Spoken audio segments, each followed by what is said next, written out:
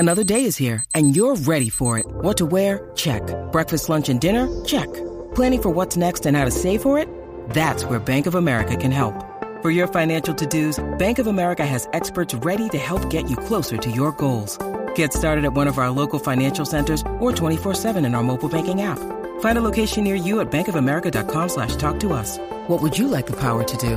Mobile banking requires downloading the app and is only available for select devices. Message and data rates may apply. Bank of America N.A., member FDIC.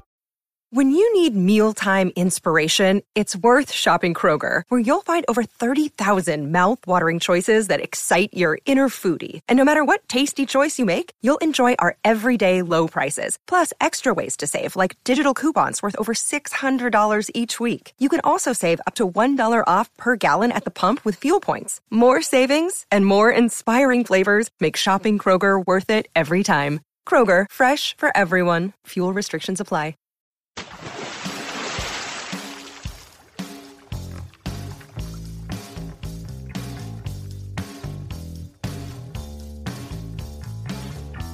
Hey everybody, you are tuned to Deep Dive, the All Music Books podcast, where we talk to authors of music books, bios, histories, and criticism. I'm your host, Steve J. Our guest today is Emily Lordi, who wrote a book on Donny Hathaway live for 33 1/3 series, and welcome, Emily.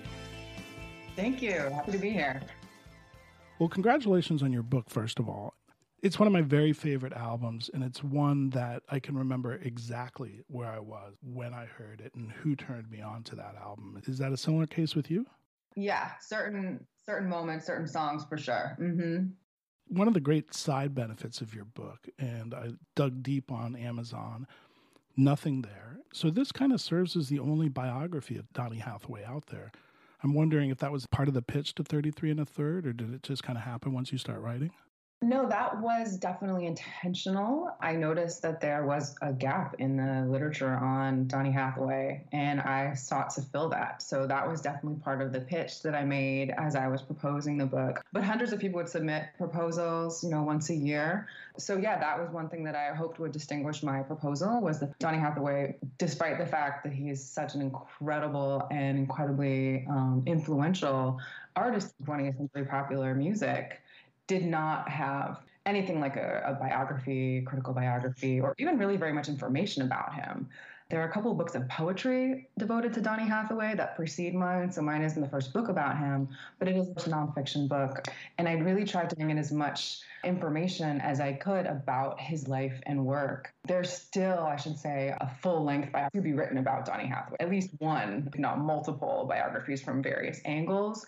And those would just require more time and resources and going out and actually talking to people. I mean, it would be amazing to talk to, people who might have studied alongside Donny at Howard, for instance, in the late 1960s when he was there. It was only after I published my book that I was able to connect with his wife, Eulayla Hathaway, interview her. People like that who have incredible stories about him should be tapped and talked to for the other information that they can provide about Donny that I wasn't able to get to in this book. But that's a long way of saying yes, it's the first.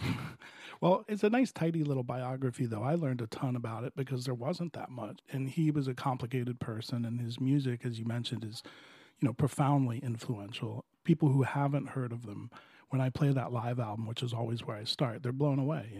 It's just one of those touchstone records. Right. Yeah, exactly. One of the things about live in particular is it has a lot of church in it. Yeah. You also mentioned that this record was in nearly every Black household in America. I'm curious if it resonated more deeply than, say, Motown or Curtis Mayfield or others, and why there was that connection to this record in particular. Right. Well, to start with the question about the church or the insight into the church, I think that's a great way to put it. There was a lot of church in this album and in his live performances. So even though obviously he's recording and performing in these secular venues, the Troubadour in Los Angeles for side one and then the Bitter End in New York for side two, he's making these into sacred spaces, spaces of ritual and spaces of worship. I always think of Donny Hathaway as, in some ways, testifying to the power of God through the power of music, and that's kind of what gospel music is about, right? It's about, creating this beautiful music that is supposed to reflect the greatness of God and encourage other people in believing that things are going to be all right. Somebody calls gospel music a testimony to it was good news and bad times. So you hear that in Donny Hathaway's music, and the church was really important to him, I think, not just that philosophy of we are going to get through this as a people, I should say. And that's the other thing that's very important about it is that collective ethos that you hear in bringing Black talk into the album, featuring all those different musicians, making sure that everybody has their turn in the spotlight, and then, of course, bringing the audience in. So all of those gestures toward other people are fundamentally kind of gospel or church-rooted gestures. The other thing to say about it is that there's like a politics to that. That to say Black music draws on the church is a resource that is historically available to Black people. And that, a lot of people in that era, a part of what was so powerful about drawing on the church, whether you were a jazz musician or a soul artist or a gospel singer or whoever, was to say, this is something that Black people can claim and that really can't be appropriated. If you didn't grow up here, if you didn't experience this, if it isn't in some ways really deeply ingrained in you and this communal kind of spirit, then you're probably not going to get in on it. So there's a way of suggesting or kind of marking a cultural specificity that Donny is performing that when he is bringing the church into his music. And I think to address the second part, that his music resonates so deeply is precisely that, that it's saying this is by, for, and about Black people. It's not that other people can't enjoy and appreciate it, but that it starts with a kind of everydayness of people going to church. And that is his kind of whole philosophy and stance was a little bit more populist on the whole than some of the Motown work. Certainly the Black experience in church is very, very different. I grew up with the Roman Catholic Church and masses in Latin, and I would much rather go to Donny's church, I'll tell you that much. It's just so joyous. You can hear that community. You can hear the connection.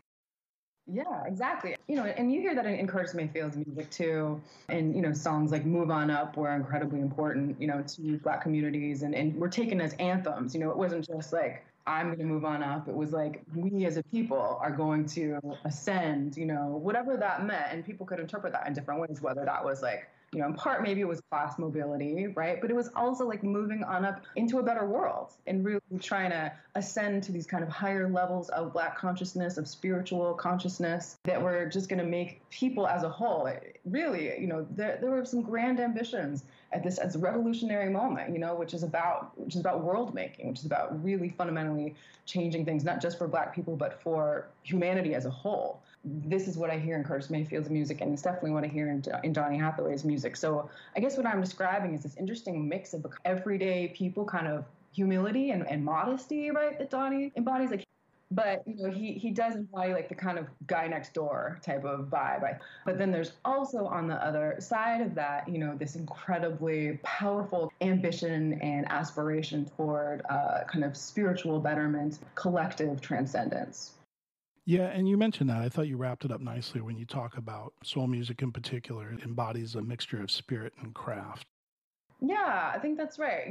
And one reason why it was important for me to say that is because, soul music being deeply rooted in the church, well, there's a discourse of immediacy, spontaneity, almost like unmediated, primitive expression, right? Where you're just a vessel for the spirit and you're just singing whatever comes to you or you're playing whatever, kind of comes through you in that moment. And that's part of it. But there's also a great deal of training, technique, and craft that goes into the creation of this music. So there's that mixture, and the way that I think about it sometimes is, on the one hand, yes, Donny was I believe, divinely gifted, but he needed to hone that gift, that kind of talent without training really wasn't going to amount to very much. The other way that you can think about the spirit and the craft together would be to think that what you're training for is that moment where you can give yourself over to the spirit and let it move through you so that you don't have to think about the technique at a certain point.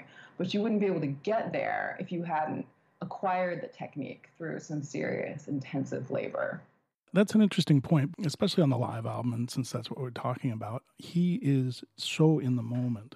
He does seem like he's very much in that moment, and it's interesting to me that they had been practicing for that. His ensemble that was very carefully curated of the best musicians he could assemble for these gigs, and they had been traveling and touring and opening for different people before they got to the Troubadour. I read a review of this album, and it's interesting to see how many people get that response from this record. And it was a fan on Amazon. They so perfectly summed it up, and it read in part, you don't just get the music, you get the sweat, the movement, the ka-chunk, the entire spectrum of emotion. I really couldn't say it any better than that. In part about what people are doing at that moment, too. It's about the church and the live music experience, that is a Black music experience that Donny is bringing to the realm of so-called popular music. So, from Curtis Live, which was this, massive live album, to Aretha Franklin has done a live album at this point. Jimi Hendrix, Miles Davis, Rolling Stones, The Doors, like all these people, like rock, soul, jazz artists are putting live albums out. And so Donny and the folks at Atlantic, his record label, are trying to tap into that. They're like, who better, really, to put out a live album? That was, in some ways it was just a very strategic plan, to get him more on the map. He was a tremendous songwriter from the outset. Those first couple of records are really, really amazing. And then Extensions of a Man is one of my favorites. The live record is just a whole nother thing. I know there's other live performances that were released posthumously. The live record that we're talking about is just one of a kind. So let's talk about the live record. I think a ton of credit goes to Tom Fly because it's one of the best sounding records. You're right there in church. I think Arif Martin is credited, but that record sounds great. He was a sound engineer, right, for the Bitter End sets. He talked about it being such a challenge for him because that venue is so crazy. Like, it had all these things that were not ideal. It wasn't an optimal space in which to record a live album. And so they had to, do all these technical workarounds in the moments leading up to the sets to make it sound right. I mean, just even to make it sound okay, never mind to make it sound, as beautiful as it actually does. And there was some work that they did, of course. You certainly can't add the sound of the crowd. You can't, all of that stuff was truly authentic to the moment, the way that people sing along, clap along. Well, I agree with you that Tom Fly is one of the kind of unsung heroes of that particular album, and did a lot of work on other albums as well. Yeah, very good reputation, and that record is a high point, I would think. In doing some research, last night I listened to that record. I know, poor me. But I went through and listened to all of Live again. Side 1 was recorded at the Troubadour in LA, like you mentioned, and Side 2 at the Bitter End in New York City. I've always felt, and I can't really put it into words, so I wanted to see if you had the same thought process, but there's some slight difference between the two, and I don't know. It's not necessarily sound or performance, but you can kind of just tell. Have you ever thought of that? Yes, I have thought about that. Charles Waring is somebody who wrote some great liner notes to some of the later Donny Hathaway compilations, who suggests that perhaps it's that the Bitter End was a dry venue, that you couldn't drink there, that accounts for some of the difference. They're not as loose as the folks at the Troubadour. So that might be part of it. He is playing slightly different songs at the Bitter End, or that the songs that they choose to include anyway from the Bitter End are slightly different, and perhaps it's that they didn't, how familiar the audiences might have been with the songs that were included from the different venues. The last thing, I guess, is that there was a different team of different engineers on the West Coast. It wasn't just the sound. I mean, the songs and the performances are both stunning, and he gives the band a good workout on each side and gives them their space. One of the things that you also explore, it's one of the things that is so great about Live, is Donny's tendency towards cover songs, particularly in the live setting. Maybe he kind of crawled into those songs or even hid behind them, but he did a lot of cover songs. I wonder what you thought of that, because he was a great songwriter, but in the live setting, he really excelled at the cover songs. And I think that there's something interesting about the soul cover more broadly. Aretha Franklin are covering the Beatles, covering Simon and Garfunkel, we get Nina Simone's covers of Bob Dylan, and Ray Charles doing You Are My Sunshine. Like, there's so many artists who are covering. It's like the cover really becomes a key site of creative innovation. It's a way that an artist can very clearly put their own stamp on a song, is to show, here's a song you're very familiar with, and now listen to my take on it. And you can hear who I am, and in part through the contrast between what the original person did and what I'm doing here. And so it's a way of staking out your ground, expressing your identity, your very distinctive voice and your identity as an artist. And so I think that's a big part of it for Donny, and the live album was supposed to, as I said, kind of put him on the map.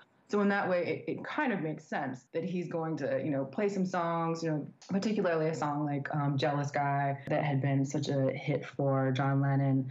And say Marvin Gaye is What's Going On is probably the best, really the best example of this, because it was such a massive hit. And Donny opens with it fearlessly saying, you think you like that? Here's my version of it. And so I think, in some ways, like showing the incredible genius that he had at hearing how, in some ways, much better a song could be, he really showcases that. And it makes sense that he does that on this album, because the album itself is supposed to be this new kind of moment of emergence for him.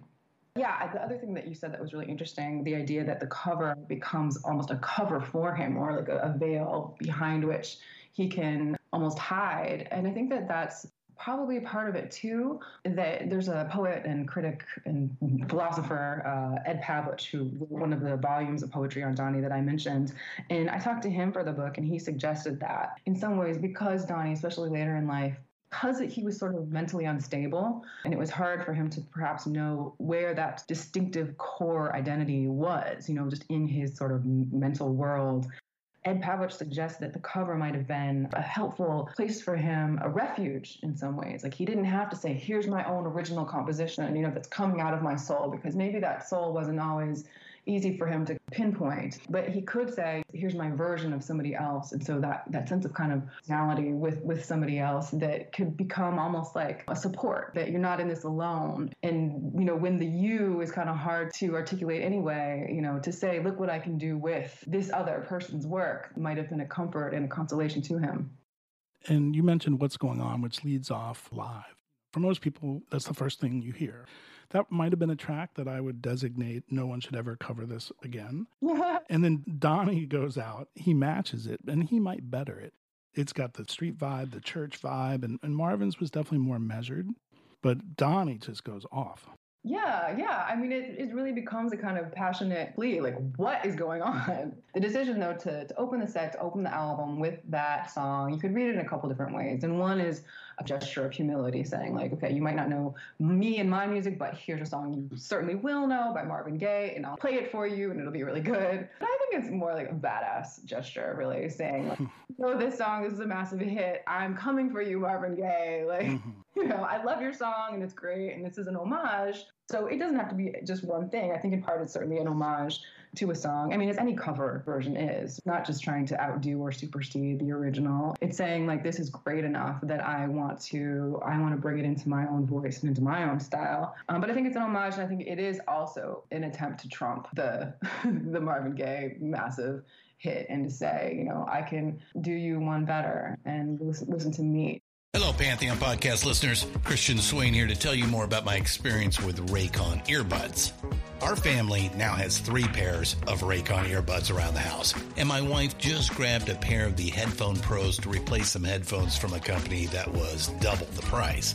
And yes, she loves them. Now, if you haven't pulled the trigger on a pair of Raycons, or even if you have, but you're in the market for another pair because they're just that good, well, now is the time to check them out, because they just launched their upgraded model of the best-selling everyday earbuds. With Raycon's upgraded everyday earbuds, now you also get active noise cancellation, ergonomic design, and multi-point connectivity that lets you pair with 2 devices at once. New quick charge function, 3 customizable sound styles, plus awareness mode. Available in a variety of vibrant new colors to complement any and all skin tones. I even have a pair of earbuds in a cool green color. I have tried just about every earbud known to humankind, and these Raycons are fantastic. Seriously, if you've been wanting to check out Raycons, there truly is no better time. You're going to ask yourself why you didn't check them out sooner, and Raycon offers a 30-day happiness guarantee. So what are you waiting for? Go to buyraycon.com/Pantheon today to get 20% off your Raycon order, plus free shipping. That's right, you'll get 20% off and free shipping at buyraycon.com/Pantheon. buyraycon.com/Pantheon. We're talking to Emily Lordi, who is the author of the Donny Hathaway live entry in the 33 1/3 series. Another thing is that I went back and listened to the cover of Yesterday by the Beatles, which is equally as eye-opening And what I found really interesting that speaks to some of the things you just mentioned is how he introduces that to his audience. You know, it's like a song by this band, the Beatles, like they wouldn't have heard it, you know. He had a habit of owning songs that he covered. I was surprised to learn in your book and doing the research, I shouldn't have been, but A Song for You was originally written and recorded by Leon Russell. And I always thought Donny Hathaway wrote that song because he just owns it. People who came up in that era, I think, probably did identify that song with Leon Russell, even as covered as it was in the early 70s. But yeah, it's a similar thing to the Marvin Gaye in some ways, is Donny saying, this is a beautiful song, and look how much more beautiful it can be. I think of Donny as a very integrative sensibility, which is to say that he's bringing in his background and his love of gospel music. He's bringing in jazz. He's bringing in classical music, different kinds of things. You know, almost anything that he's doing is going to be this amalgamation of every different kind of musical style that he wants to bring to bear. So when Donny is going to recreate a song like A Song for You, he's going to bring all of this to bear on it in order to create something, you know, beautifully innovative and new. In terms of Yesterday, I think that Ray Charles had done a cover of Yesterday prior to that. So people would have known that song. But I also think of that as being in a tradition with some of the other, Aretha Franklin covering Eleanor Rigby, as well as Let It Be. Probably my favorite cover of Eleanor Rigby is by Kim West in 1970. So, you know, there are a lot of people who are kind of doing the Beatles. The Beatles are unavoidable, right? Like, they're inescapable. And so I hadn't really picked up on Donny saying what this is a song by a band called the Beatles. Perhaps there was a little bit of irony, like, haha, you know, maybe you know these guys. Perhaps it was also somewhat of like a kind of democratizing gesture. Like, this is a band called the Beatles like other bands. They're a band and you can do their songs. And in some ways you might outdo their songs. Speaking of outdoing the original, we come to You've Got a Friend. That is insane. Donny just is so connected with the audience. What can you tell us about the call and response with the fans and the women especially? I mean, the first two notes he hits, they go crazy. So You've Got a Friend, you know, had been a Carole King composition.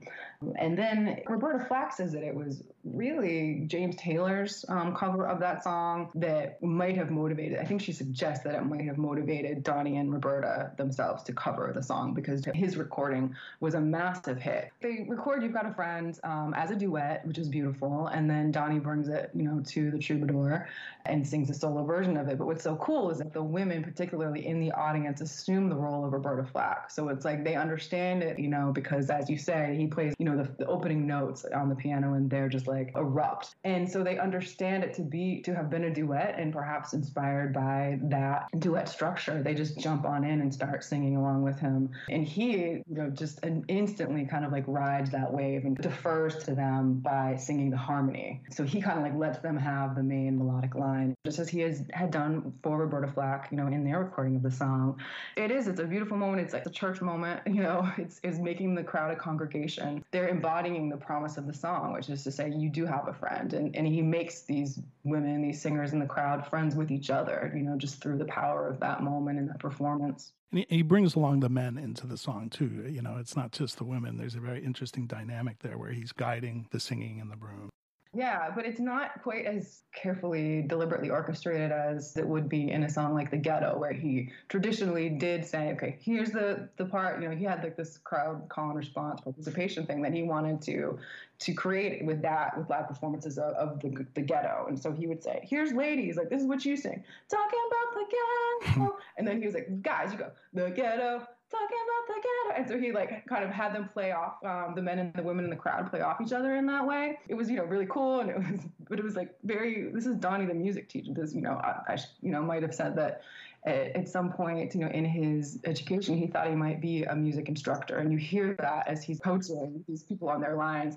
But, you know, it's interesting to me that you don't hear that and You've Got a Friend. It does sound rather more spontaneous. Like the women just like, you know, take it and run with it. And they're like making their own harmony. It's like as the song goes on. And you're right that the men are part of it too. And Donny I love how he, you know, you can just hear how excited he is that this is happening without him having to like coax it out of the audience. And towards the end of that recording, as you know, he says, this might be a record here. You can tell that probably everybody in the room was thinking, all the people involved in the recording process, like, this is our track, like, we got it. Right. And you mentioned a teacher. He would have been a pretty damn fine preacher as well in terms of how he brings the room together. And, you know, it's an amazing moment and a great song. That's one that he might own as well.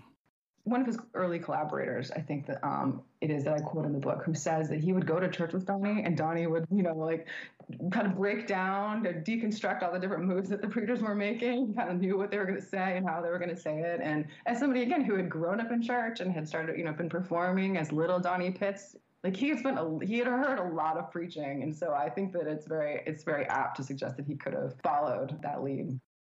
You mentioned earlier his take on Jealous Guy, John Lennon's song. Donny just stands that on its head. You argue in the book that he subverts, or at least changes, the message of that song or point of view, maybe. Can you explain that? Sure. So when John Lennon records his Jealous Guy, it's a sad apology. It's very humble. It's I'm just a jealous guy, and I'll whistle, my penance. And I wouldn't really have thought very much about it, to be honest, if I hadn't heard the Donny cover of it, which completely, as you say, and as I suggest in the book, transforms the meaning of the original. So what Donny does is he builds the tension of the song as he goes, whereas John Lennon keeps it at this very kind of mild, penitent, soft register. Donny, really he starts more powerfully with this kind of like barrel house piano, that he's doing, and he really just kind of builds from there. And so it's a song about sorry that I acted so poorly, behaved so badly, but I'm just a jealous guy. I saw you, looking at him, and I got jealous. I'm sorry. But with Donny, I suggest that like the very act of apologizing for being jealous seems to like make him mad all over again. Just like he's almost reliving that moment of seeing his quote unquote his woman with somebody else. And so he's not penitent at all. By the end, he's like, I don't want nobody looking at you. That is still where he is. And so it becomes a really different, interesting kind of persona there, of the jealous guy. And the way that I read it finally is to say that he therefore points at the kind of irony that's in Lennon's version too, which is to say, if you're just saying, oh yeah, I'm just a jealous guy, then you're kind of just accepting that as your identity, and you're not actually apologizing. Like you're not actually going to change. And I think you hear that in Donny as, again, the anger, the passion seems to escalate. And he's not in a better place when he ends than where he was when he started. That's interesting. I wonder, we talked a little bit about maybe some of the reasoning behind all the covers, maybe commercial appeal or, the timing of the record, and certainly the performance and the historical aspects of how, African-American songwriters have always done this. Do you think, though, that maybe it cast a shadow on his songwriting? I don't know. I mean, I guess perhaps to a certain extent, but when I think about a song like This Christmas, which I guess is also sort of a collaborative venture, right? It's written by Nadine McKinner, and it's kind of reconceived by Donny and arranged by Donny. That would be an example of a Donny Hathaway song that really stands out.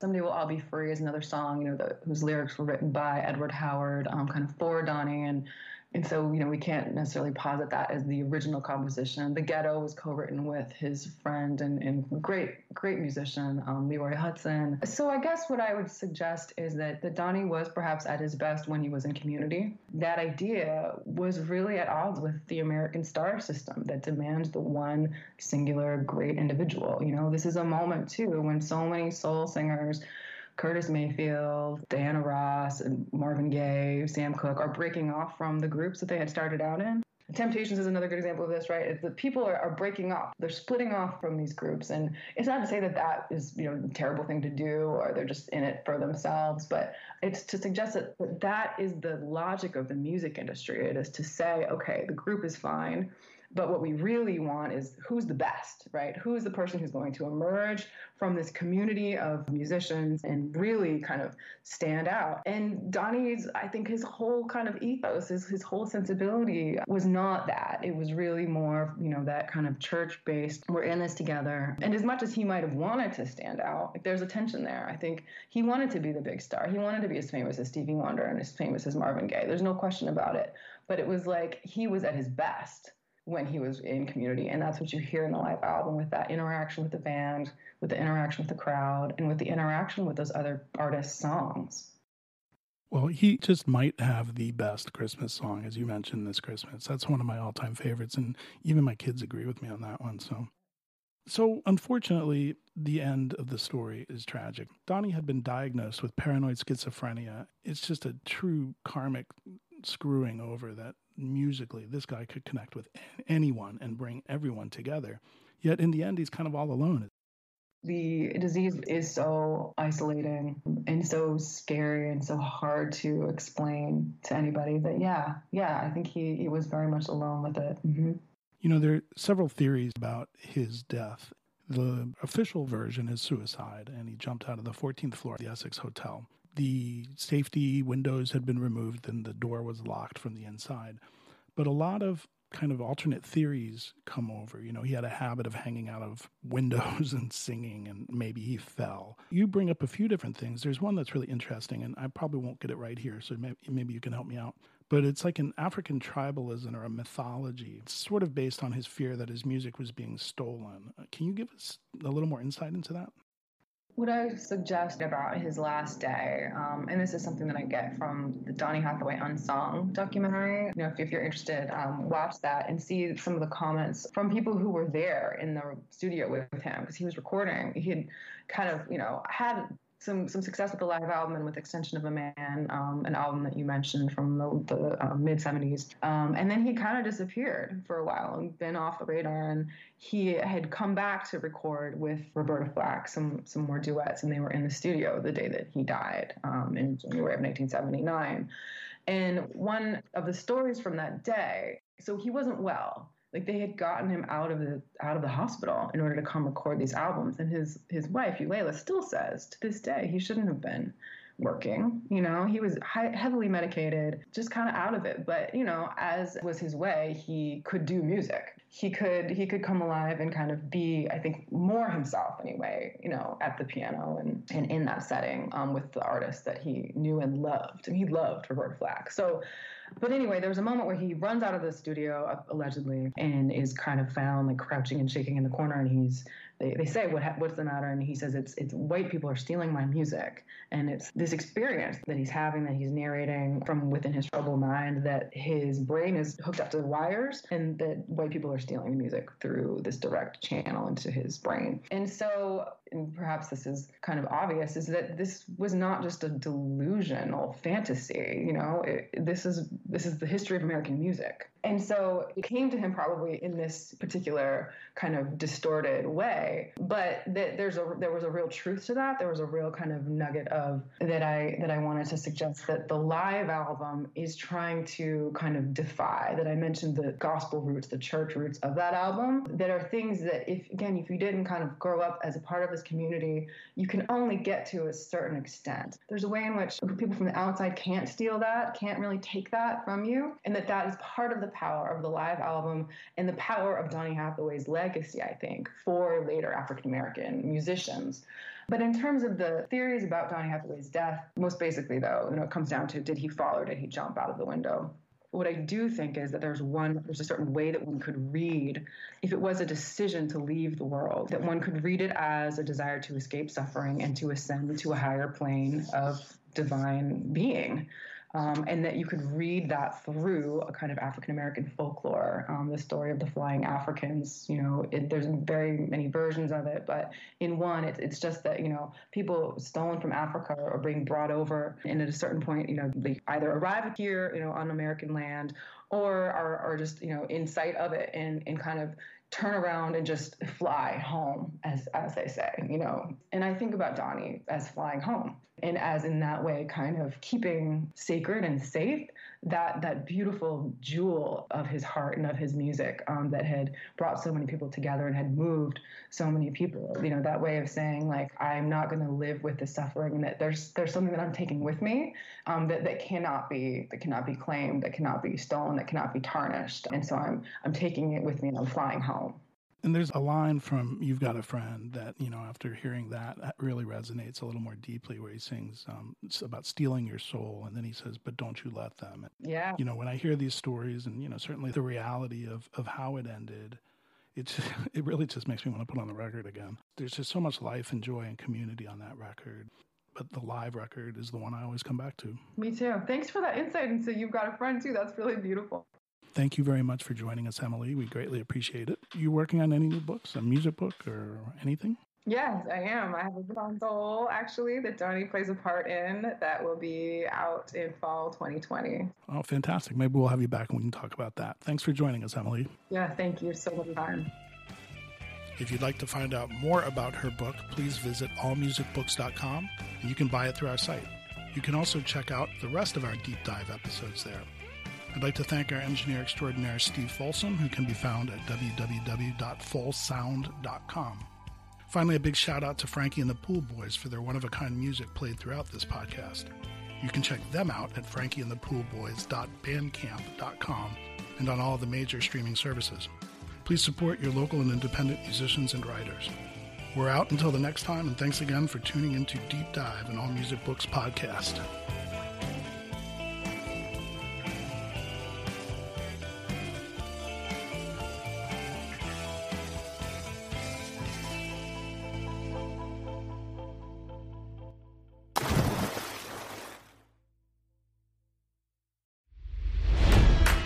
It's NFL draft season, and that means it's time to start thinking about fantasy football.